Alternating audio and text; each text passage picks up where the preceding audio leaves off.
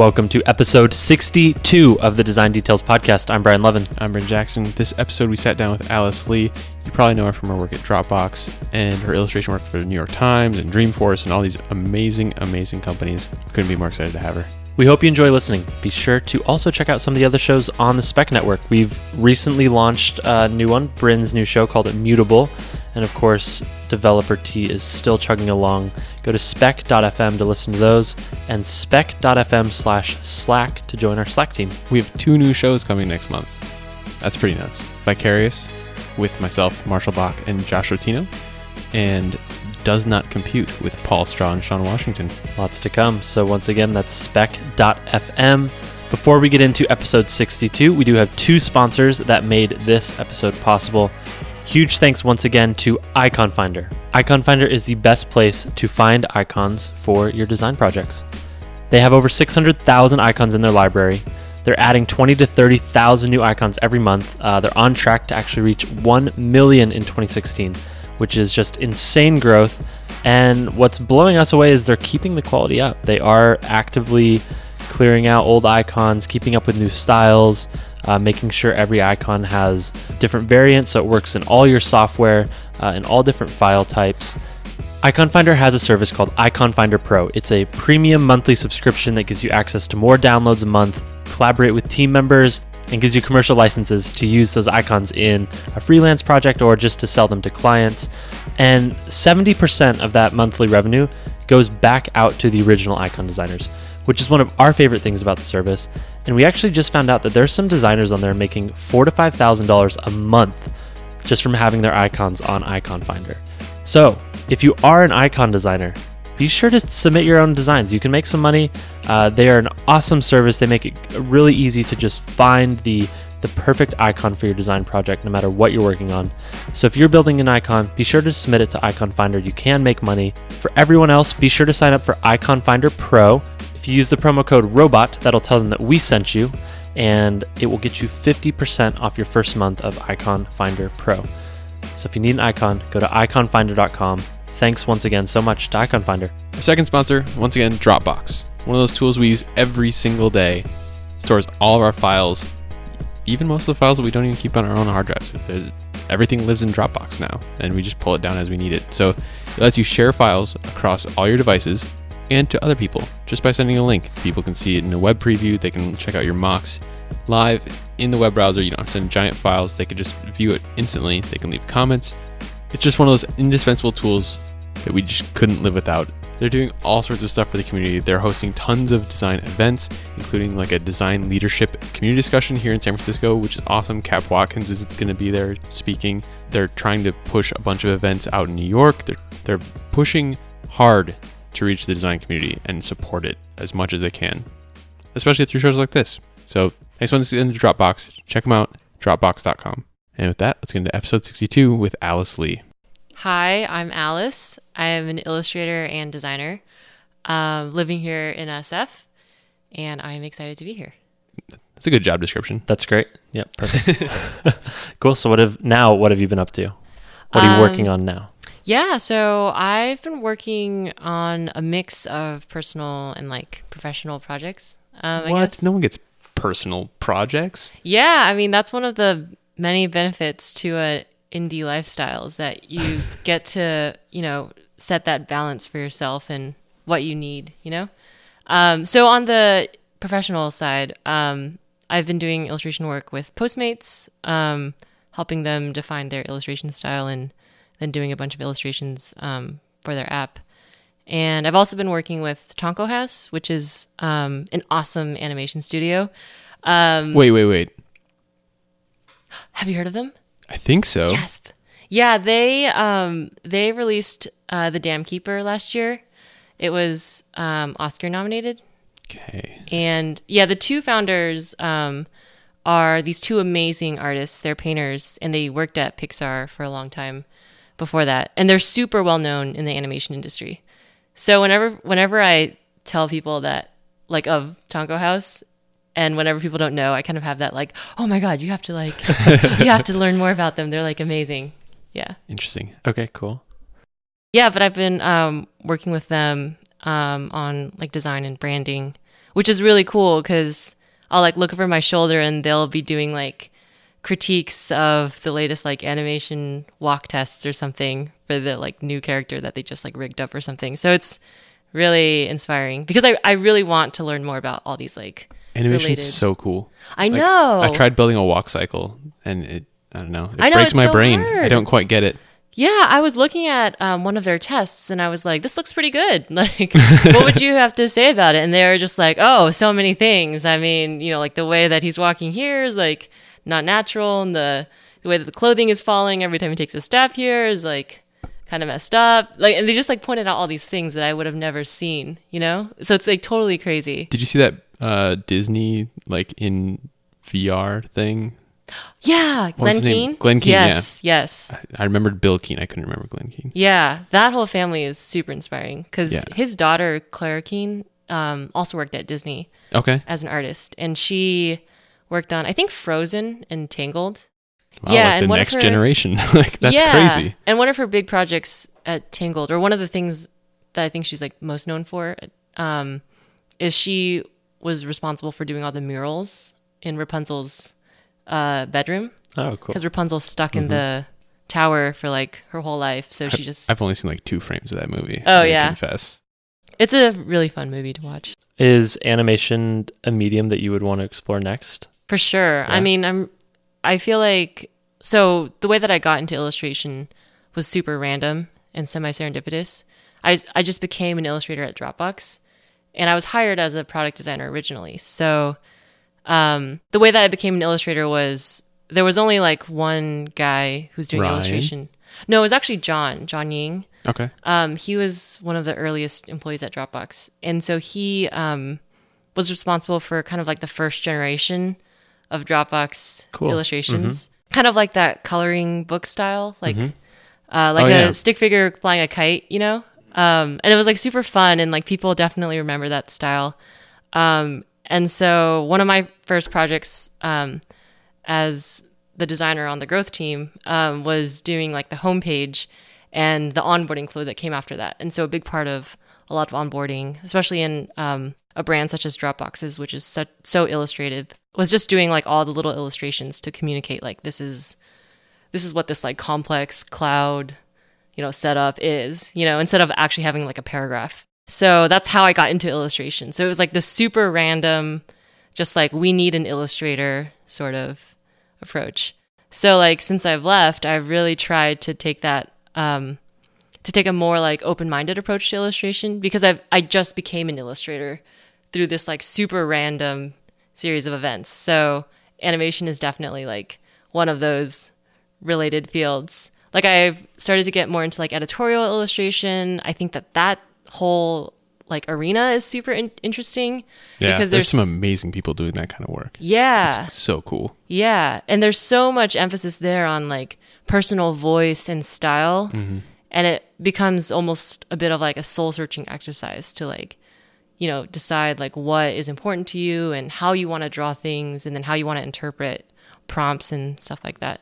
Speaking of kind of falling into illustration, Yeah. we have this Slack team, and a lot of people like come in there and ask for advice about how to get into design or illustration, Yeah. things like that.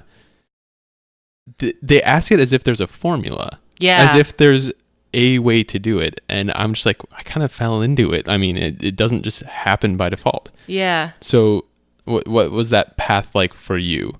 Well, actually, first, can I ask, what do you say to them other than it just happened? Like, is there... Yeah, I'm like, well, I try and talk them through like, okay, do you want to, what kind of work do you want to do? Yeah. And then say, okay, so the things most people will look for when they're hiring that kind of position would be, whether like if it's a product designer, maybe like a portfolio of products that they've actually like designed and built, rather than Yeah. maybe just static comps, Right. which tell you a lot less about it. So working through that, and if they're designing a lot of like really custom stuff, okay, but what if you design it to the HIG for now and see how that plays out, like how they think about the process rather than just saying, hey, this is pretty. Yeah. So just kind of like, I mean, I've been going back and forth with a few people, just like, try this, try this, try this, try this, try this. Like, just start building stuff. You can't just jump into it. It just won't happen. Yeah. I feel like getting your foot in the door is one of those things where it's It's like looking for an apartment. It's hard if you're just like, I need an apartment tomorrow. Apartment in San Francisco. It's hard if you're like, I need an apartment tomorrow and it has to be in like these 3 neighborhoods. Oh, I told them to just say they're a designer too and Yeah, start building for stuff. sure. Don't say I'm trying to be a designer. I'm or like, no, aspiring. you are. Just go. Yeah. Because like, who can say you're not one? Exactly. You know? It's up to you. Like, Yep. you're the only person who can judge that for yourself. 100%. Yeah, but if you're passively looking for an apartment, like you're just like on Facebook one day and you just see like someone posted, my friend's looking for blah, blah, blah, a tenant, then it's like so easy, you know? Just So fall into it. I feel like a lot of career stuff can sort of be like that too. Like you definitely have to work hard and you can't just like slack off and be like, let me just let the universe take care of it. But I mean, if you're open to things, when they come your way, you'll be ready, if that makes sense. Totally. Like, and generally, I feel like opportunities in design tend to come towards people who Want them. profess, to want them, just because of what the state of the industry right now. Well, I also find an interesting parallel with how you got into illustration, how I think a lot of designers start off as like, there is a task at hand to be completed. Yeah, And there are thought processes behind what needs to happen for this to be a success. yeah, And then you as an individual are like, well, shit, what do I need to do to get this done? And in your case, it was illustrating X, Y, and Z. And then for many designers, it could be like, well, I need to learn HTML or I need to learn JavaScript or on and on and on. So it's like having the pressure of needing to get something done. yeah. And this is also super random, but I feel like most of the designers that I know don't actually come from like a design education background. Like I feel like majority of the people I know either didn't go to college, dropped out of college, or studied something completely random in college. You studied business. Yeah. Or like Josh Puckett, for instance, he studied like linguistics or something, you know? So yeah, I do think a lot of it comes from just like you care about this thing. So you just practice it in your spare time and then eventually get noticed for it. Yeah. Well, we have established that there's not one clear path, but maybe you do have some tips for like getting into illustration, like general things that you found helpful, maybe tools or like resources that were useful to you. Yeah. Let's make a listicle. Audio listicle. Well, there's this concept of pencil mileage, which is like, you know, just draw every day and get as much mileage out of your pencil as possible, which is like kind of a crazy concept. If you think about like the stroke of your pencil adding to your total like distance or whatever. But it's like so true because I felt like last year at this time, I really didn't feel like I could draw. Like I felt like I could do things in Illustrator, which is like sort of related to drawing, but I couldn't like freehand draw, if that makes sense. Or like my freehand drawing skills were like super rudimentary. Whereas in Illustrator, you could kind of like draw something and then with your mouse, like poke things around and get it to like where you want it to be perfectly, which works for a lot of the more like geometric styles that are out there that are like vector based. But if you're trying to like draw like something with ink, you can't, you know, do that. So just like practicing over the course of just like this 1 year, I feel like I've improved a lot. And I no longer get like freaked out or like nervous whenever someone asks me to draw like a hand or something. Do you draw every day? Yeah, for sure. Yeah. Do you have like a routine behind it or is it just when you have time? Oh, I mean, I just like drawing. I feel like drawing is kind of like my full-time job. Okay. If that makes sense. And I definitely balance it with like client work and personal work. But I wake up, maybe eat breakfast. Maybe there's like emails I need to take care of. Maybe there's like a pressing client project that I need to like finish up or like a deadline I need to meet. But then like the instant I am freed up, I'll just start drawing or like working on some like a personal piece or something. Yeah. So I want to dig back as well because you did go to business school. Yeah. But you got a job as a product designer. Yeah. Before you graduated. Yeah. So how It's did a pretty that businessy role. Yeah. It's not traditional business. You're building the business. Yeah, but how did you end up as a designer? Yeah. With the job Have I as a designer? frustrated you enough yet? Well, I was confused for a second. I'm like, what are you trying to say? Well, I feel like a lot of business majors end up going more like traditional routes. Although tech is becoming more of like a hot thing these days. Oh, yes. Like I feel like a lot of my classmates are slowly making the transition over. But yeah, so in the middle of my time in business school, I was like, I don't want to be a banker. I don't want to be a consultant. And I also just don't know what I want to do. which is like a super unproductive place to be, where like you don't know what you want to be, you just know what you don't want to be. If that makes sense. And you're just like, okay. So I decided to take a semester off. At the time, it was just leave of absence. It was just like, okay, well, I'm just open to like all the opportunities that will come my way now that I've like declared that I'm leaving school for some time. I feel like there's also this like dialogue about like whether or not people should drop out or whatever, and if it's worth it. And I think you should just do what makes sense for you and your situation. And for me, it was definitely the thing that made the most sense. Every time we have one of these conversations, we're like, it depends. Yeah, I mean, you can't just be like dropping out is definitely the prerequisite for like it will success. definitely work for you no matter what. Yeah. That's a design details guarantee. Yeah. Actually, it's interesting because at the time that I dropped out, a bunch of my friends also dropped out at the same time. And our decisions were all like super separate. Like I had no idea they were doing the same thing. And this was 2012. So wait, this was 2011. So two of them started a company that got into YC. So that's why they dropped out, because they were like, we're going to now commit to this.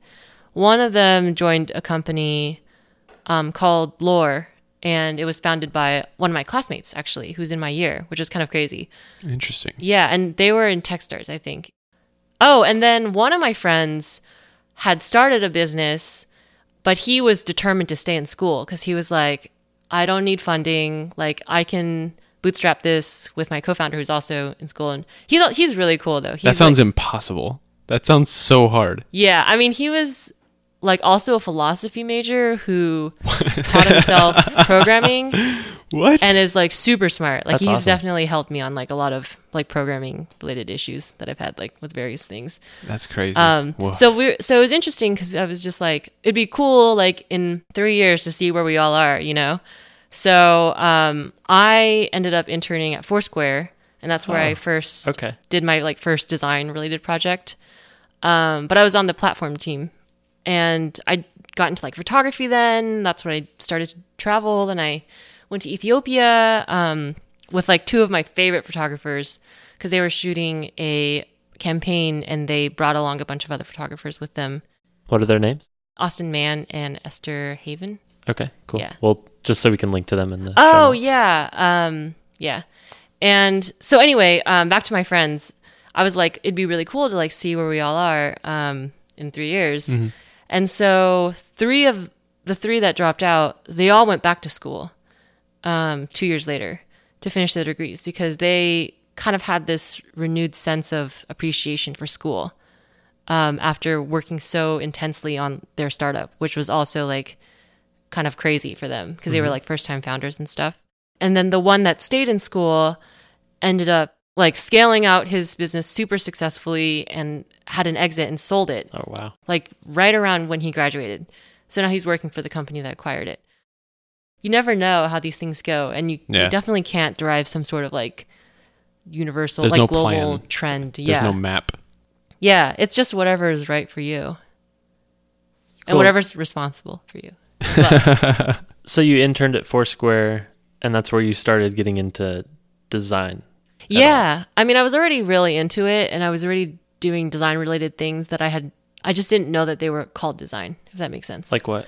Like, I was super into the marketing club. Like, that was my thing in my first years of college. Cool. And I was like the VP of promotions. But what that really meant is I just made flyers for like and like PowerPoint presentations for like every single event that we had, which was basically like design. Yeah. And I also had to like redesign the website and stuff like that. So yeah.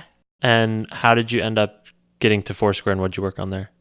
Oh yeah. Okay. So I feel like this goes back to the whole like just being on the lookout and aware, you know, and like passively looking for opportunities once you've decided for yourself that you care about these things. I just followed a bunch of Foursquare people on Twitter because I thought that they were just interesting, funny people. And they all tweeted like, we're looking for an intern to work on our platform team this fall. And I was like, great. Like that could be me. Because at the time, that summer, I was an intern at Microsoft. And I was on the platform team. Oh, wow. So I was like, that totally like sounds just like me. And yeah. But it's funny because I didn't think I would get it. And So I told my mom, like, I'm just going to go to China and like hang out with family for like a month. Uh-huh. So I just booked my ticket and then I got it. That's how much I like believed that I didn't get it. So I ended up having to cancel my ticket. But yeah. That is yet another case of Twitter getting us to where we are now.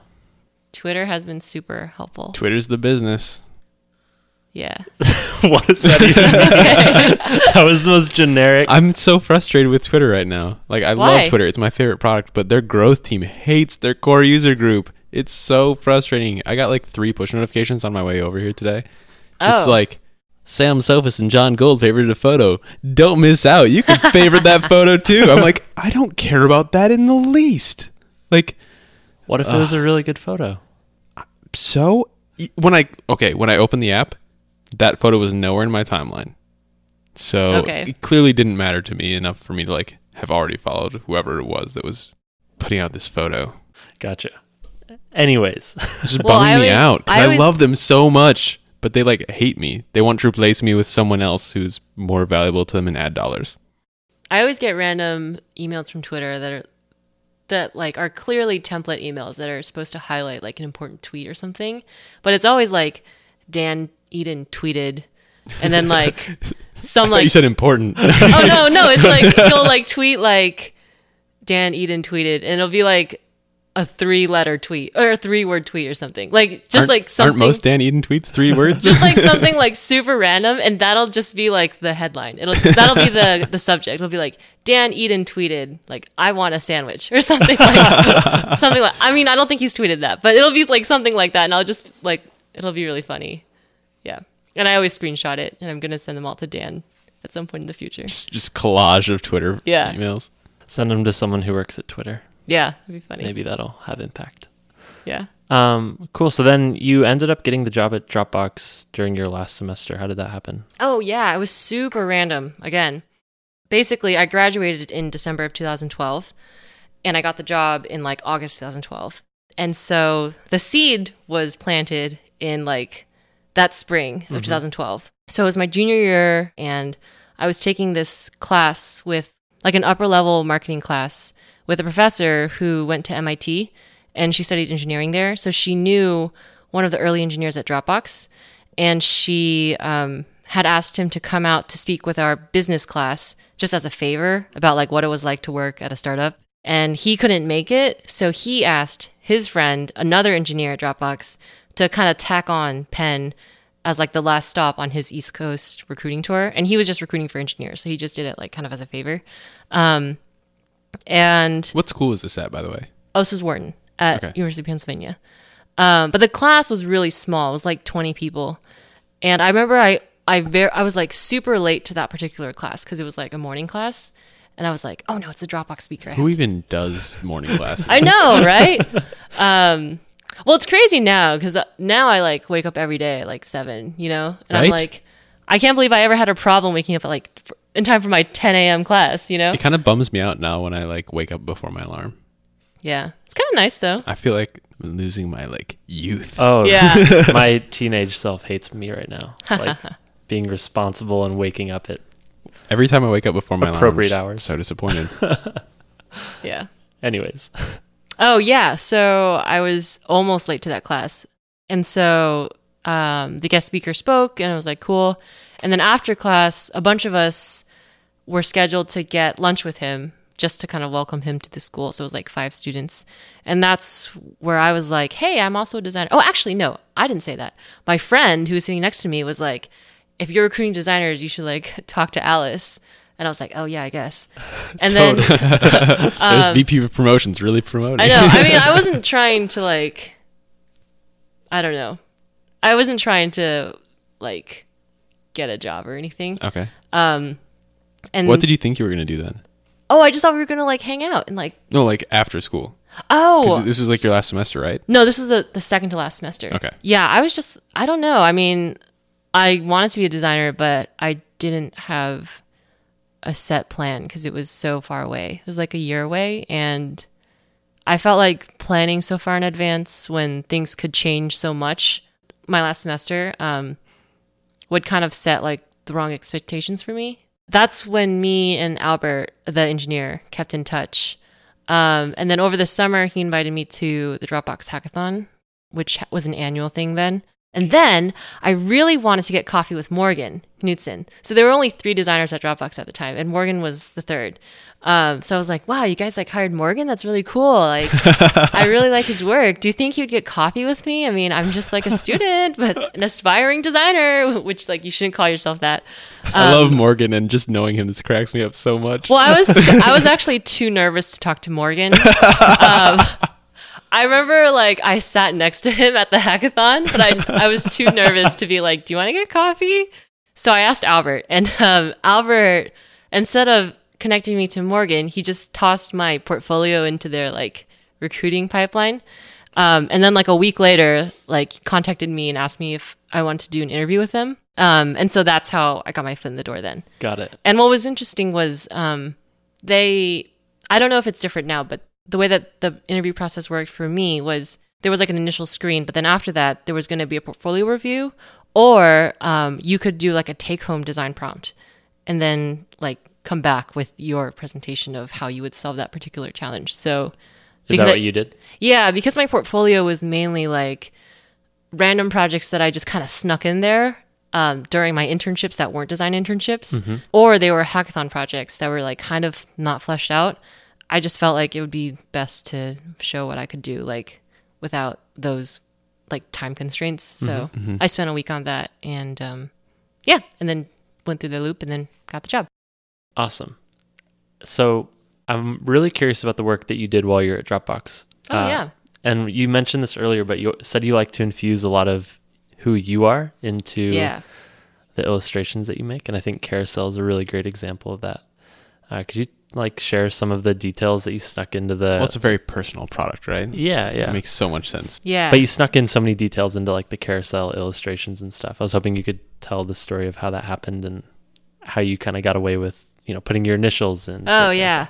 Well, I worked on that project with Ryan Putnam, and it was really cool to collaborate with him and learn from him. Whenever you have the chance to put in that personal touch, you should totally do it. And I also feel like what I learned from that project is like it's the importance of like creating a brand that's like right for the prompt or right for the context that it's in, and not just doing something that like feels like it fits in with, the look of tech right now, Because the way that style was developed was we had like a 1-week offsite, and during that offsite we were like, okay, let's just explore all these different visual directions, and those directions stemmed from like different adjectives and like descriptors of what we wanted the brand to represent. And so literally like the last 30 minutes, I looked at like what Ryan was working on, and I looked at what Morgan was working on, and then like just at what everyone else was working on, and then just like super randomly put together this like super watercolor technique that I did in Photoshop. And then that ended up being the style that we ultimately chose to go in and then refined further. So like Ryan, for instance, definitely developed this like awesome way to replicate that technique in Illustrator. And I think you can actually see a lot of our personalities in the brand as well.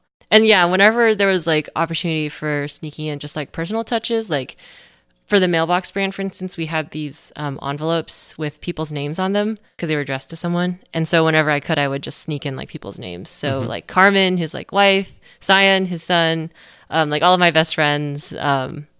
Yeah. That's so cool. Yeah.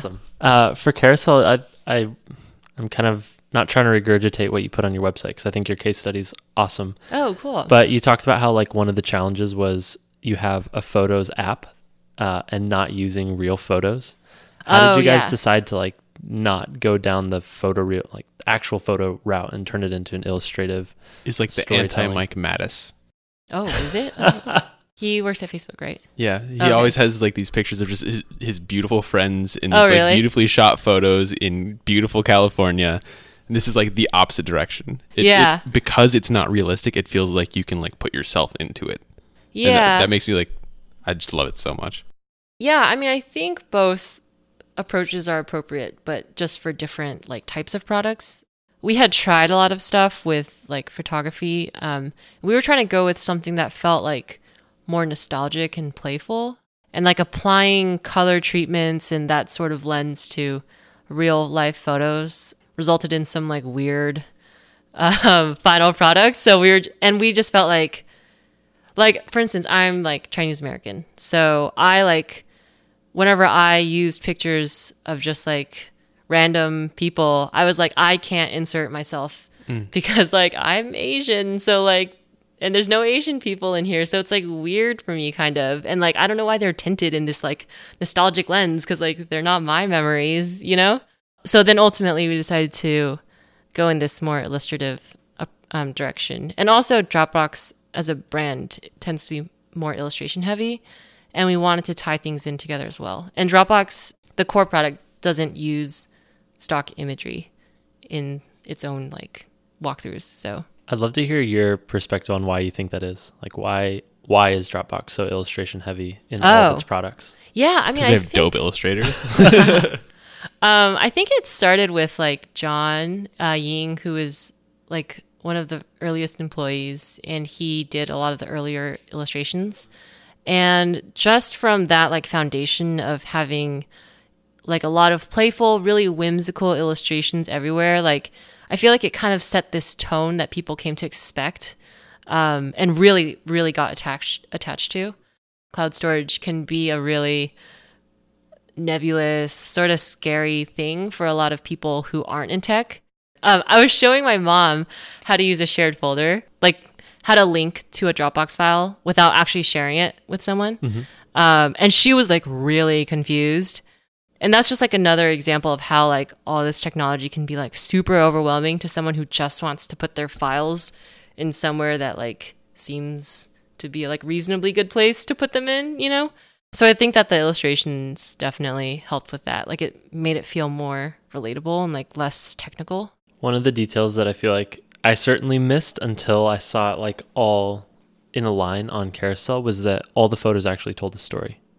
How did you guys come up with the story that you wanted to tell? Oh yeah, so the story is there's these two characters, a little girl and a boy, and then her grandfather occasionally pops in, and there's also a little dog, and you see them going through their very like nice life, like a nice lovely life, where they like go to camp together and they fall in love and then they get married, and then dog grows old as well, and you know, during their teenage years, like they get a car and a license and all that stuff.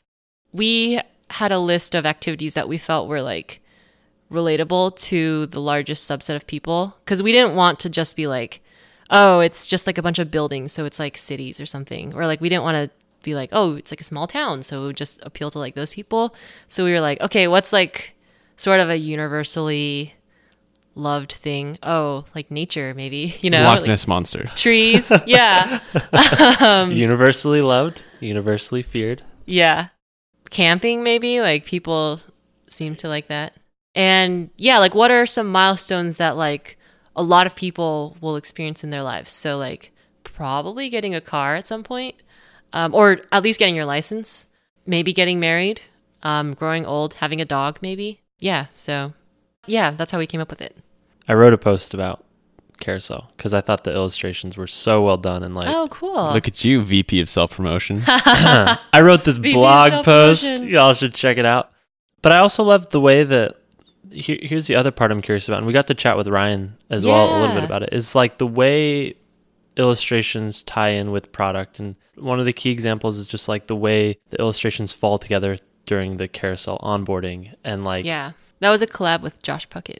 right. And in Mailbox, when you drop the coin when they're doing the beta Oh, invites, that and wasn't you- me, but you yeah. drop That the was coin. Linda, right? I don't know. I think so. I don't know who worked on that after. I know Ryan worked on it. I think he said Linda was the other one who worked on it with him. But I'm just so fascinated by like when those decisions get made to like use illustration as a product tool to guide Yeah. users to do a certain thing.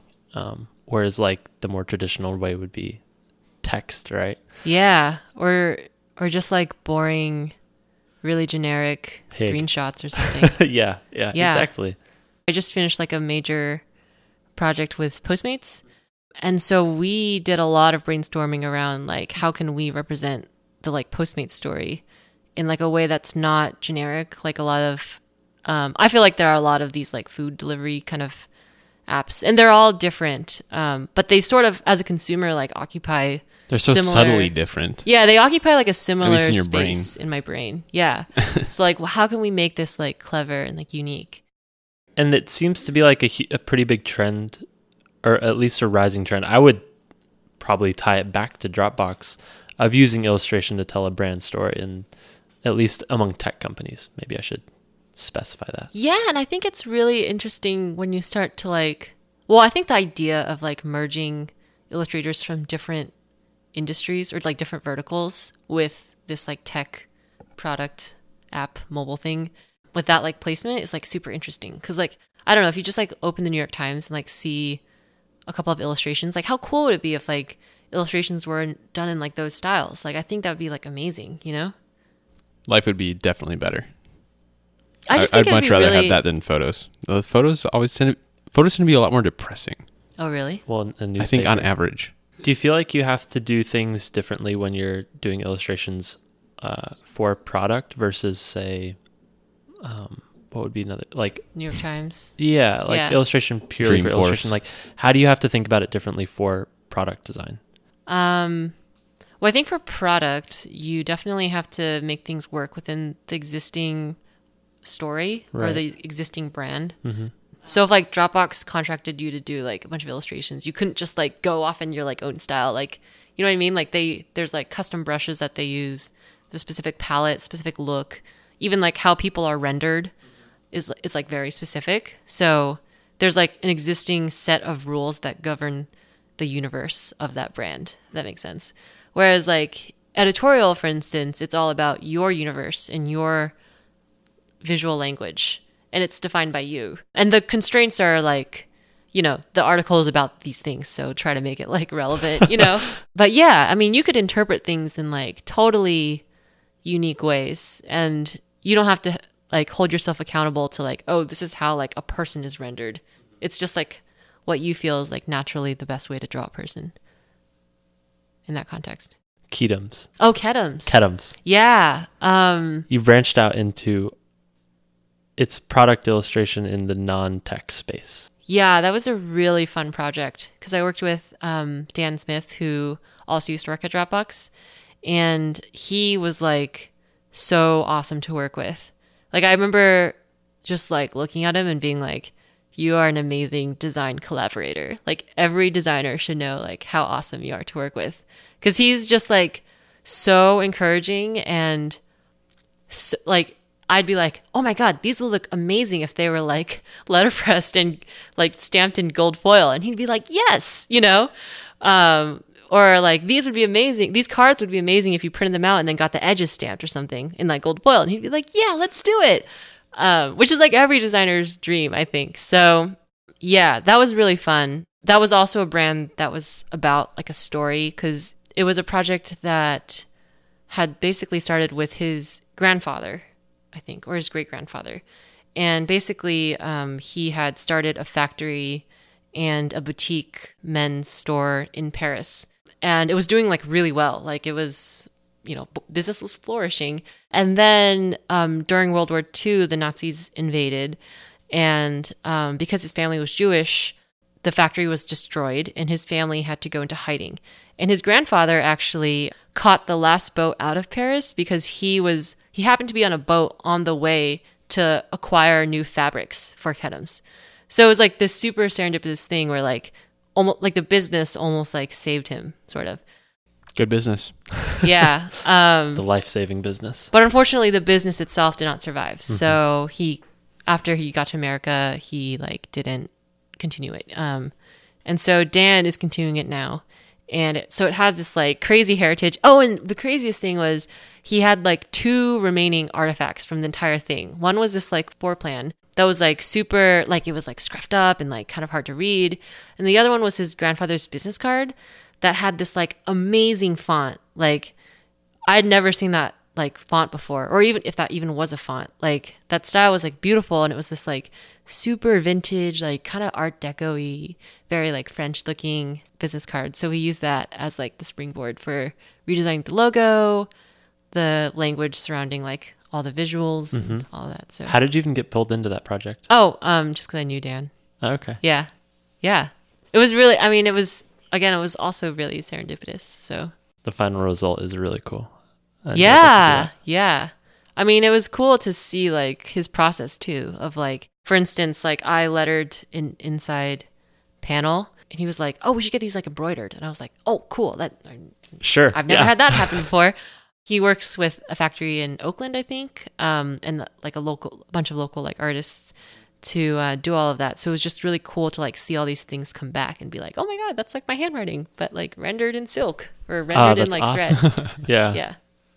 You also know front end development.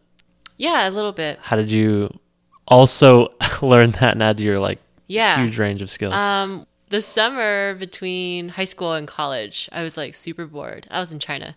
And so I just was like, I'm going to make a portfolio website. So that's how I learned. And then when I was interning at Foursquare, oh my God, it was totally crazy. So I applied for the job and I don't think I was like super qualified for it, like looking back in the beginning. Because like on the first day, I remember they were like, all right, like commit something to Git or something. And I was like, Huge mistake. what is that? Oh shit. And then he was like, oh, just follow these like instructions on the screen. And I was like, wait, oh, am I supposed to use terminal for this? So like the first day I was like, what is Git? Like, oh my God. And I was supposed to like add my name to the about page or whatever. Because back then they were small enough that they did that for even the interns. But then I was lucky in that I had already spent this one summer like learning all these, like just HTML and CSS and like a very small amount of JavaScript. And I had also taken 2 computer science classes at Penn. So I knew like Python and stuff. So that was technically part of my job at Foursquare as well, which was like writing code as part of like making tools to help the developer community, like making a tool for like the hackathon for people to like submit stuff, projects and stuff, and like coding up parts of like the developer website, which was my project. That's pretty awesome. Do you see yourself ever getting back and doing more development stuff mixed in with some of your art and illustration? Yeah, I mean, I definitely think it all kind of like ties in together. Like I do definitely on my website. Like I use Siteleaf, so it's this awesome, like very lightweight CMS. Basically, you write like all the code surrounding the body-ish of each page, and then each page is then represented just by like a box, and that's like a box that you can just write code in and stuff. Super awesome. And then I do a little bit of that for like Tonko House as well, the studio that I'm working with. So, Okay. yeah. The thing I thought you were talking about was Funko Pop. What's that? Once I said Tonko Funko House, Pop? and someone thought I said Taco House, and they're I mean, like, that sounds That better. too would be great. and they looked it up, and it's this like random design studio, like not in San Francisco, like it's super like far away. What did you do for Venmo? I worked with them on their like Money Tree campaign. Basically, it was this thing where it was like a tree, and from the tree that was illustrated, bits of money represented in like illustrated like dollar bills fell, and you had to like click on it. And every time you clicked on a dollar bill, you'd get like a little bit of more money in your Venmo, like real money. And then if you got like the special dollar bill, you'd get like more money. Is this like Cookie Clicker as a product? But you get real money? Yeah, through Venmo. What? And then afterwards, you could post like, oh, I just got like $2 from Venmo. That's some solid growth hacking right there. Holy cow, that is growth hacking. Wow. Yeah. Well, some of the illustrations still up then on Yeah, moneytree.venmo.com. I don't think it's been up. They've had it active for a while. Right. The Money Tree was seeing too much activity, but yeah, People want that free money. yeah. I mean, you could only make like $1 or like $2 at a time, but yeah, Oh. Well, yeah. It was. I mean, it's still a cool concept. and then the cityscapes. Those are used. I feel like so many companies do those now. Yeah, I mean, I think it's like Are you Putnam. OG Cityscape? it's all Putnam. No, Putnam is OG Cityscape. But you did these. Actually, that was a random thing. I was like, "Hey, Putnam, Let's just leave it at that. He's just OG. I was like, "Do you have anything that you need help on, or like, do you need like take care of anything?" 'Cause, like, I'm free now with like, I was at Dropbox at the time, but I was like, "Oh, I don't really have anything to do this afternoon." He was like, "Yeah, why don't you like make these for like a launch that we're having?" I was like, "Okay." So it's a bit sad because when we talked with Putnam, I said like one of my sort of long-term goals or hopes would be to like learn illustration in some way, shape, or form. And Just to be him. To be Ryan Putnam. But I still have not done so. I want to grow up to be him. It's funny because this is what we were talking about at the beginning, but like what are some tools that you use that you found helpful, like is in terms of like getting a drawing onto the computer? Do you have to have a tablet? Like, is Illustrator the best thing to use? Well, I think it depends on what you see as your style or look. Ooh, what You if know I what I don't mean? know? Yeah, exactly. Where do That's why I was start? like, I don't know but it's kind of hard to know, right? Before you try. So you could always try, and if it doesn't work out, it's fine, at least it's not that one thing. But for instance, if you kind of see it as being more like digital and like crisp and vectory, then it might be Illustrator. But if you just think about illustration and like what makes you happy to illustrate and draw, and if that is freehand just drawing, then it's probably Photoshop. Gotcha. If that makes sense. Do you feel like the Dropbox style kind of got ripped off over Yeah. the years? Yeah, I think so. How do you feel about that? I've seen it a lot. I've seen it on like a lot of different tech companies' websites. I mean, I think it's like, I always feel mildly indignant, but Mildly indignant. yeah, I'm just like, grr.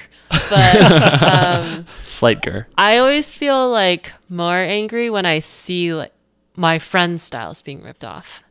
If that makes sense. Like when I see like someone ripping Putnam off, like I get more angry because like, I don't know. Gotta back up your squad, man. Do you Yeah. have, when you were first getting started, did you have people whose style you looked up to or maybe like learned from? I mean, I definitely have like favorite illustrators, and I think if you looked at especially some of my more like recent personal work, you could definitely tell what those influences are.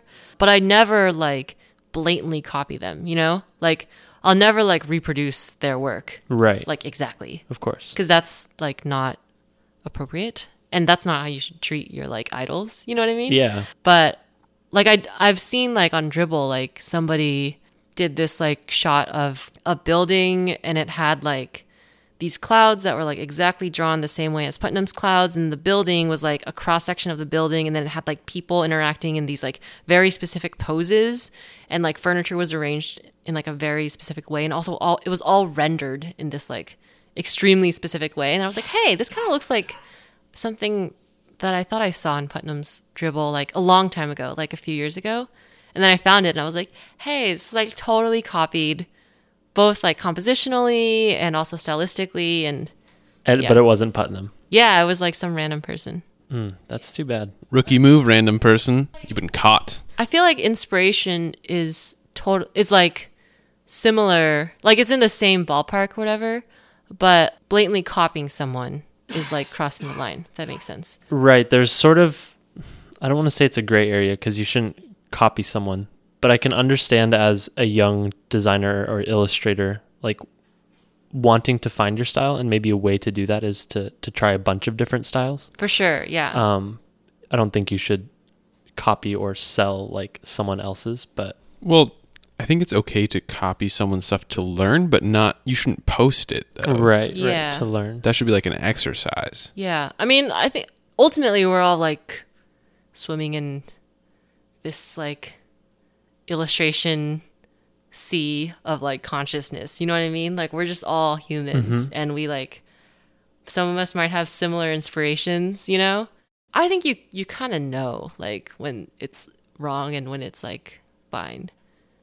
And it's just like if somebody took this illustration and instead of having Dribbble meetup, it just said something else, like Dropbox pizza party. We're pointing at a notebook with yeah, Dribbble meetup illustration printed on the front. but it had like the exact same illustration, and like maybe they didn't trace it, so maybe this like bridge was a little squatter or something, and like this building was moved over like 2 pixels, but like it was literally the same thing.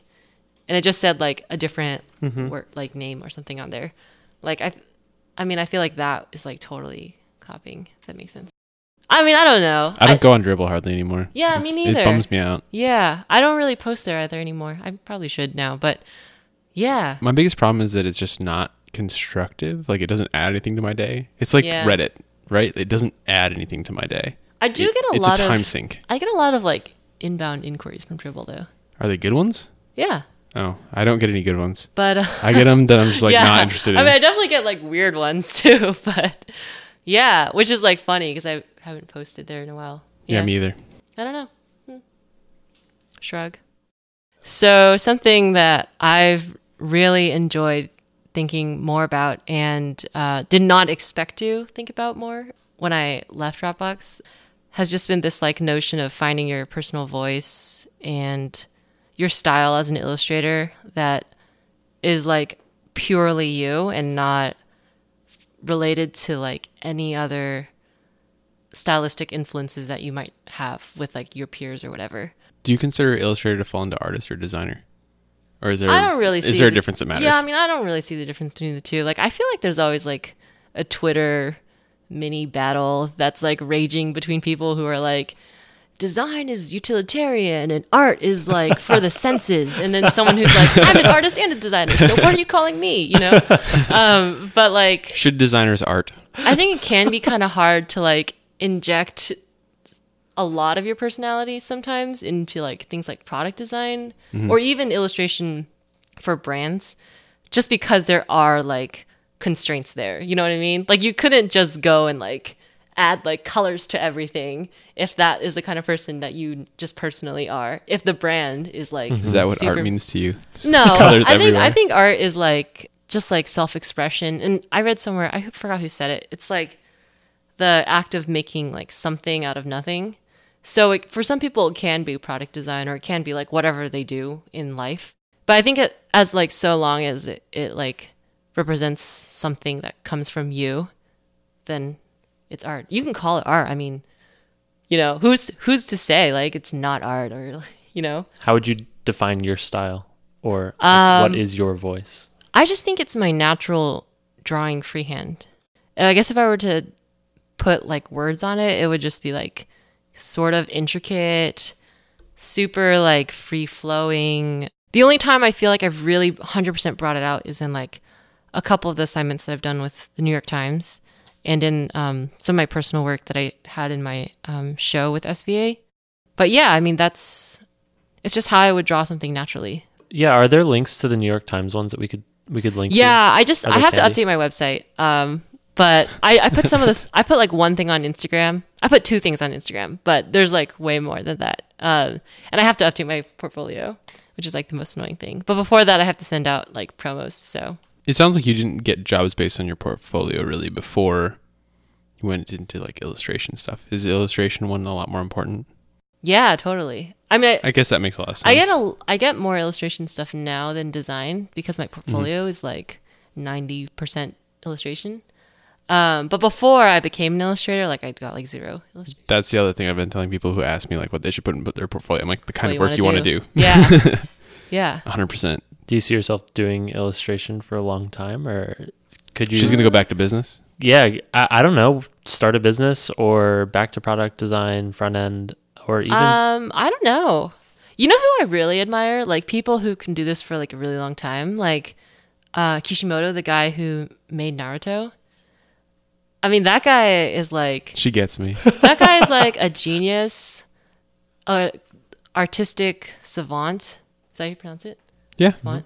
And has a crazy amount of like endurance. Because he worked on that series for like... That stuff goes on forever. He's worked on... I think it was like 16 years or something. So basically, for people who don't know, Naruto is a long-running manga series from Japan, where one chapter is released every week. And one chapter is like 20-ish pages, I think. Sounds right. 15, 20 pages. And I've only ever read the manga once. Oh, yeah. Pure anime. Yeah, I mean, you have to like commit. Oh, yeah, and there's an anime too. An anime is like the video version, and manga is like the paper version. And so they're both like crazy sagas, and the anime is based on the manga. So you kind of loosely. So you kind of have to commit to one or the other because they're like serious time investments. But he basically worked on that for like 16 years and released one chapter a week. So like I feel like he's kind of like my career inspiration, if That makes Interesting. sense? That is the greatest thing I've ever heard. Yeah, man. People should like, because I feel like people sometimes overlook. Alice hidden in the leaf. Yeah, hidden shinobi of San Francisco. That's the village hidden in the fog. Yeah, true. I struggle thinking like, would I want to do one thing for 16 years or do many things for Yeah, 2 years? I'm sure he had a really intense life because he had to like focus on this like one thing for like. But it sounds like you're leaning towards doing that, like really honing in on illustration for the long term, like 10 plus years. I mean, I can't really say for certain just because people change. Things will change. How long have yeah. you been focusing on illustration? Like a year, Yeah. year and a half. It's still early. Yeah. It's a lot to put on like 1 year of time. Yeah. I mean, I'm just saying I admire him. And There was 1 year I thought I was going to cook for the rest of my life. That didn't Oh, go really? very far. I think once you stumble upon something that you really like or you just don't want to let go of, like that's like pretty important. Mm-hmm. I mean, I used to think that that's how people felt about their jobs and then was like sorely mistaken. I just think that I would love to have a career where I like have a lot of joy in what I'm making and then can be consistent enough in that I can like create this like awesome body of work. Do you find more enjoyment in not knowing where you're going to go next? Yeah, Yeah, me too. sort of. I mean, I feel like when you're like independent, you have that uncertainty, but then you're also like sort of in control. And that like if something comes your way and like you really don't like it, you don't have to like do it, you know? Like no one can make you do something you don't want to do. And you are like 100% in control of that and your time. But at the same time, it's like scary because you're just like, what's coming? What's Yep. up on the horizon? At like a consciousness level, I feel like I crave like order and like process. Yeah. But then my subconscious is always like, no, so you're going to do this thing instead? Yeah. Because you have this like craving to do something else. I just feel like It's the weirdest thing. I just feel like it's being a human. I would just make myself more uncomfortable. It's the weirdest thing. Yeah. I'd be like, oh, things are going well. Time to fuck your own shit up. Yeah, I mean, sometimes being out of your comfort zone can like yield the best results, personally. That's just something I've been thinking about lately, like a lot. It's such a weird thing is to be like, I was on the edge of having like this process thing that at surface level I like really want, Yeah. but then I'll like make a dumb decision and be like, nah, not happening. Well, as long as I don't think it's dumb. as long as each of those changes increases, like steps you up in some way, like whether it's immeasurable happiness or objectively with Well, even as- finance or if it's just moving, sure. I don't want it to lose momentum. Like I can turn, but I just want to keep moving. I don't want to just like sit. That's the Yeah. hardest part. But if you turn, you lose momentum. Physics. Maybe turning is. It depends on Yeah. what the substrate is. Maybe you're heading for a dead end, so you have to turn Yeah. to like globally gain momentum Yeah. in the course of your life. That's kind of what I was. I don't know. That's, I know. That's where Who I was knows? going. I was you just know? being a smartass. I She's mean- just smarter than I am. She's No. smarter than both of us combined. No, I'm really not. Is there anything you want to plug before you go? No. Net Awards. Congrats to you. Thanks. Cool. Well, we'll send people to your Twitter, Instagram, Yeah, cool. website, all the above. Yeah. Cool. Thanks for taking the time. Thanks for having me. Yes. Yeah, this is Really great. cool. That was it. Episode 62. We hope you enjoyed listening. If you did, hit us up on Twitter. We're at Design Details FM. We love to chat about the episodes. If you have thoughts or feedback for us, definitely hit us up there. Also, we're talking about everything going on in our Slack team. We've recently crossed 1,000 designers and developers in there, talking about everything from the tools we're using to doing a public critique on Fridays. Mark Hemian just hosted the one on Friday. Yep. So if you want to get in on that, go to spec.fm/Slack. Before we go, huge thank you once again to our two sponsors that made this episode possible.